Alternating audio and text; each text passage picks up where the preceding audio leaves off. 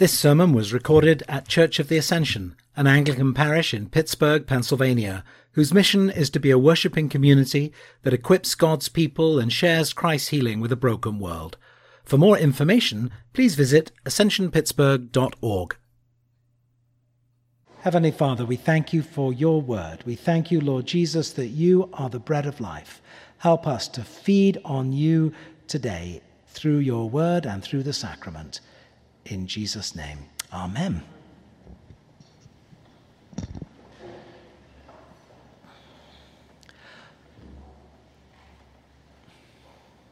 Our epistle reading this morning, Paul's letter to the Ephesians, began with this strong exhortation. I beg you to live a life worthy of the calling to which you've been called. St. Paul has taught the Christians at Ephesus, he has prayed for them, and now he begs them to respond. Paul effectively summarizes all that he has said so far in the first 3 chapters into a single word, and that word is calling. God's word to us is inherently a call, an invitation, a welcoming into his presence and life and action. And Paul begs us to respond to this call. The English word from the Latin for call, vocare, is vocation. And of course, a vocation is more than a job. It's a way of life, something that goes often to the root of who we are and how we will live in the light of how we've been made and that which we've been called to and the vocation into which we live. Interestingly, the verb call is the root of the Greek word for church, ecclesia. And originally that wasn't a religious word at all. It simply meant a gathering or a calling of a group to meet together in a place. And as we now use the word church, it is about the assembly of God's people, the congregation. The point being, it's plural. It's about us. We who are called by Christ and follow Jesus, therefore, are part of an assembly, the congregation, the household and family of God, the body of Christ, being built into a living temple for God. Lots of different metaphors there of who we are as the church. But we have this calling, we have this vocation. And that, St. Paul tells us, is to live a life worthy of that call. And we'll look at the specifics of this in a moment, but before I do, I want to just for a moment consider that word worthy. The Greek word it translates is axios, and that word translates is really an expression of the two halves of this letter that pivot on that word. Axios, the Greek word, literally refers to a set of scales, not the digital bathroom scales you might have, but the old-fashioned type, like this. And you put a weight in this side, and then you put your produce or whatever it is you're weighing until they come into balance. And when they do, they are axios. They are worthy. Well, the two sides of the scale in Ephesians are on one side God's calling, and on the other our response to God's call. Are living and walking the Christian life. So a mature, growing, healthy Christian is one who is living a life worthy of the calling that she or he has received. It's an important image. And I think it's important because we may be inclined to use all manner of scales other than the ones God uses. So we compare ourselves to other people. Or we measure ourselves according to our human potential, or whatever other standard we may choose. But Paul says, live a life in balance with God's calling. Another thing we see here is just how relational this is. One side of the scales is not loaded up with the 10 Commandments and 172 rule books piled up. No, it's much more personal than that.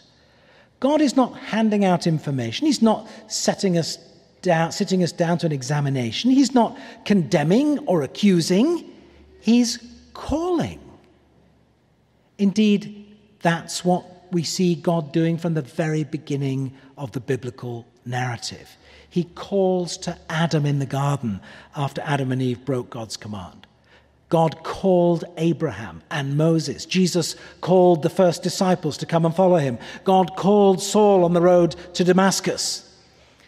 If we understand the Bible as merely a book of rules or information about God, we are missing something vital. Instead, we should think of the Bible as a call to listen to the Word of God. The Word of God who calls us into relationship with him. When God calls, we are to respond. God calls, we answer, we follow, we do something. And when that calling and our lives are in balance, then we are on the way at least to living a life worthy of the calling that we have received. This then is what Paul is talking about here and in the rest of Ephesians. And the lectionary has been in Ephesians these past several weeks and will for a few more, and we're going to be focusing principally on that. And Paul's very practical about how we can bring our lives into equilibrium with God's call. Paul is teaching us how to be healthy, to grow up, to be mature and not be like children, as he describes in verse 14, tossed to and fro and blown about by every wind of doctrine. What Paul longs for, what he is begging us to do, is, verse 15, to grow up in every way into him who is the head, into Christ, from whom the whole body, joined and knit together by every ligament with which it is equipped, as each part is working properly, promotes the body's growth in building itself up in love. And the specifics of what this look like are not just for us individually, they're for us corporately. We grow into maturity as we do church together, as we live life together in a manner that's worthy of our callings. This is part of why we meet and what we do together week by week when we come to worship together. Worship's not about telling people how to live, rather worship calls us into the presence of the living God. As we worship God through the liturgy, through the music, through word and sacrament, we are entering into this calling by God the Father into the presence of Jesus by the power of the Holy Spirit. And as a community, we respond. This is the context in which we can grow to maturity and have our lives in balance. Well, I'm going to try and unpack some of the nuts and bolts of what this looks like, but before I do, there's one more thing I need to address. In the middle of that reading we had today from Ephesians, there was that rather odd section about Christ ascending and descending and captivity and gifts. What does it all mean? Well, the text actually comes from the Psalm, Psalm 68, which is a psalm that speaks of God's great acts of salvation. And Paul is adapting a portion of that psalm that speaks of the Lord coming as a mighty, victorious king. And coming as a king, the king receives gifts from all people who express their gratitude and honor and exuberant worship. Here, in Ephesians, Paul is speaking not so much of the gifts that we give to God, but rather the gifts God gives to us. Paul wants us to see Jesus, the risen, ascended one, seated at the right hand of the Father, not so much as a king who receives gifts, though he does, but as the king who gives gifts. Each of us was given grace according to the measure of Christ's gift, and that measure is huge, overflowing, abundant, far more than we can ask or imagine, more than we could ever earn or deserve. And that's the whole point. God gives us good gifts. Why? Because he loves us, not as rewards for good behavior. And that is what grace is all about. In the light of all this, then, let's go back to what exactly it is that Paul is begging us to do. What does it look like to live a life in balance? A life worthy of the calling we have received? Well, Paul gives us 5 very specific examples in verse 2. Humility, gentleness, patience, forbearance, unity. Years ago, I heard a sermon on this passage where the preacher approached these 5 marks of maturity by flipping them round to show what happens when they're not present. The opposite of what Paul is pointing us to illustrate what a life that's not lived in balance looks like. And it's very challenging. We could say, therefore, that the marks of the unbalanced life are 1, pride, which, of course, is the opposite of being humble. I'm sure we can all think of a person who's so full of themselves that they look down on others, or the person who seemingly doesn't need anyone else, a kind of go-it-alone type. Secondly, another mark of unhealth, abusiveness. Instead of being gentle, the spiritually immature person is abrasive and rude and abusive, whether that comes out verbally, emotionally, or physically. I wonder, do you know anyone like that? Thirdly, impatience. The spiritually immature can't wait for results. They want instant gratification.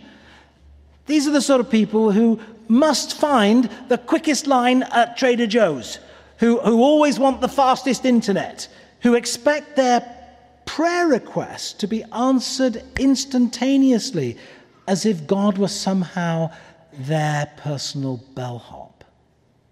Well, fourthly, the 4th sign of being out of balance, unforgiveness. We see this in people who like to hold grudges, people who refuse to forgive. They demand an eye for an eye. Perhaps you've heard someone say, "I will never forgive that person." The person who refuses to forgive and will not bear with another's wrongdoing with love is in a perilous state. I think that harboring a spirit of unforgiveness may be the biggest impediment to our spiritual growth. And then fifthly, divisiveness. The divisive person focuses on themselves, their wants, their needs, their rights, their desires, their compulsion to win every argument or have the last word. Maybe people you know have come to mind for each of these signs of spiritual immaturity and not in balance.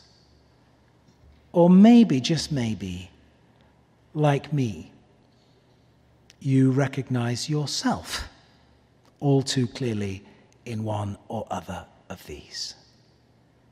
The truth is, I'm often proud. I'm not always gentle. I can be impatient. I mean, the internet's never fast enough. How naturally and easily I behave selfishly.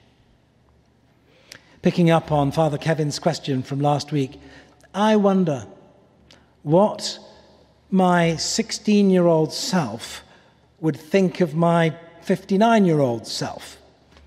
And certainly I'd recognize myself, but young Jonathan would be quite shocked to know what 43 years would bring. The ups and downs, the joys and heartaches. And yet, he'd be amazed to see the working out of God's faithfulness that he certainly believed in. I did. But I had no idea what it would look like. And now, a little further along, or a lot further along, I can tell you what it looks like. It's real. God is faithful. Now, I am, of course, still very, very much a work in progress. I have a long way to go. And by God's grace, and the Lord being my helper, I will continue to be formed and shaped into the calling God has on my life, to live a life worthy of that call. Well, having outlined some of the signs of Christian immaturity, what's the cure? What does the road to maturity look like? And the key to this is in verse 7. Each of us was given grace according to the measure of Christ's gift. I think it's important that we understand Paul is not giving us a 5-point recovery plan or a 7-point try harder to be good list. Rather, he sets out these 5 attributes of a worthy life that will be present when we answer God's call, when we receive God's love, when we embrace God's grace. So it's so important that, again, we look at these things in the light of this, in the light of grace. Which is what? What is grace? Let's have a non-rhetorical moment. Unmerited favor. Thank you, Paige. Absolutely. Undeserved. Unmerited. This favor, this love, this mercy that God shows you when you don't deserve it. Grace is the foundation for our spiritual growth. And grace is shocking. It gives what's not deserved. Grace gives mercy when we deserve judgment.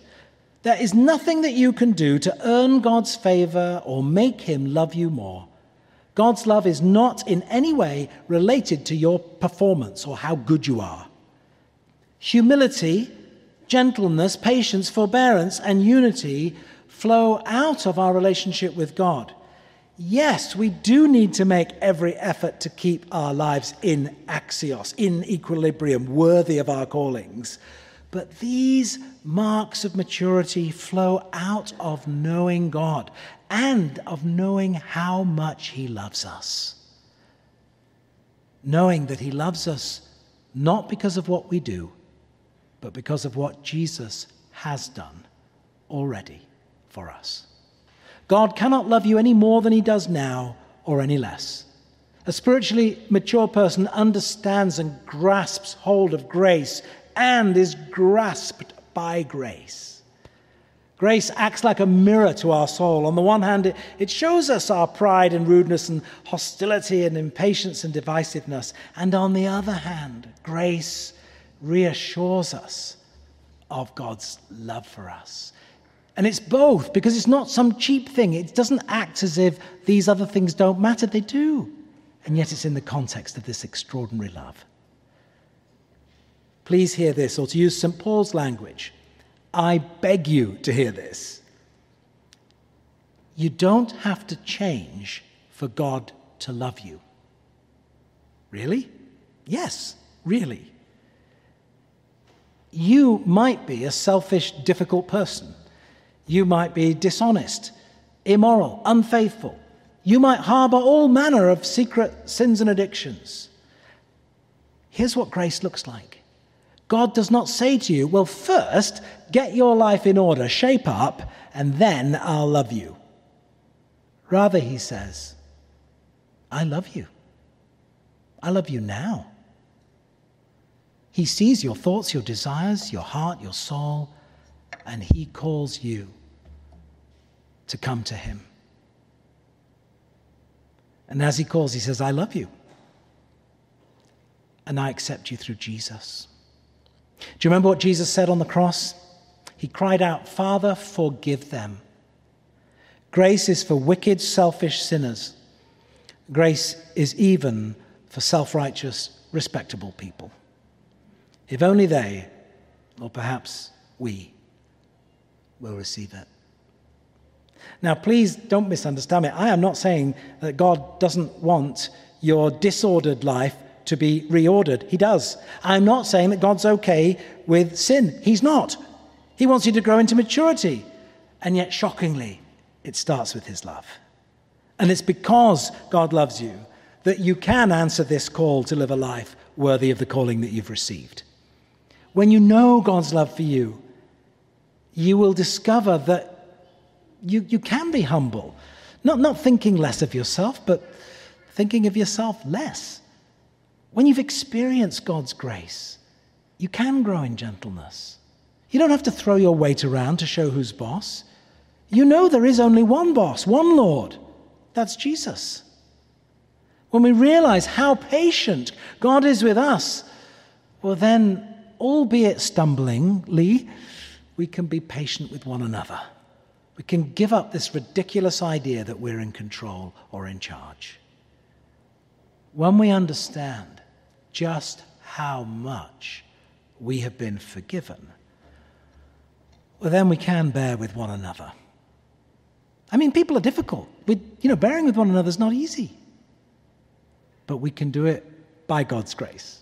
We can forgive one another. Your willingness to forgive is such a key indicator of where your heart and soul and mind is with God. And in all of this, we're to make every effort to maintain the unity of the Spirit in the bond of peace. In his wonderful book, it's been around quite a long time now, What's So Amazing About Grace by Philip Yancey. I do commend it to you if you've never read it. But he writes this: the proof of spiritual maturity is not how pure you are, but awareness of your impurity. That very awareness opens the door to grace. Becoming mature, living a life worthy of the calling you have received, takes time. It's a lifetime. There's no fast track to the mature life. I know of no easy way to live a life worthy of the calling we've received. I don't know any shortcuts to this, of getting our lives in balance with God's call. But I am convinced that the way to maturity lies in our willingness to immerse ourselves in community, to take the risks of being vulnerable with one another, so that we can help one another grow up into the measure of the full stature of Christ that Paul speaks about. And this is so hard to do. It means, as Paul challenges us in verse 15, that we have to learn to speak the truth in love. Speaking the truth in love is not something we're very used to seeing or doing. Some people are pretty good at speaking the truth, especially when it comes to regarding the faults and failings of others. But in love, that's more difficult. And others are good at showing love and empathy and concern, but only with the avoidance of telling the truth at all costs. Much better, they think, to dance around the herd of elephants in the middle of the nave than risk any awkward truth-telling. But that's just not so. It's not true. I beg you, live as the people God has called you to be. Let us grow up and become more mature. Let us no longer live as children tossed this way and that by every wind of doctrine. And there are plenty of winds of doctrine blowing. Rather, let us help one another, bearing with one another. Will we mess up? Absolutely we will. How could we expect not to? And yet, we are called to persevere. We are called to gentleness, to patience, forbearance, even to speaking the truth in love. Thank God that He lavishes upon us His help and His grace. For in our own strength, we would stay stuck as spiritual babies or toddlers. Finally, I beg you, this week, when you are tempted, as you surely will be, to act in a way that is not worthy of the calling to which you have been called, turn again to Jesus and ask Him for more of His grace, that you may become more humble, more gentle, more of His love, that you may grow in patience, more of His help, that you may live a life marked by forbearance and unity. Amen.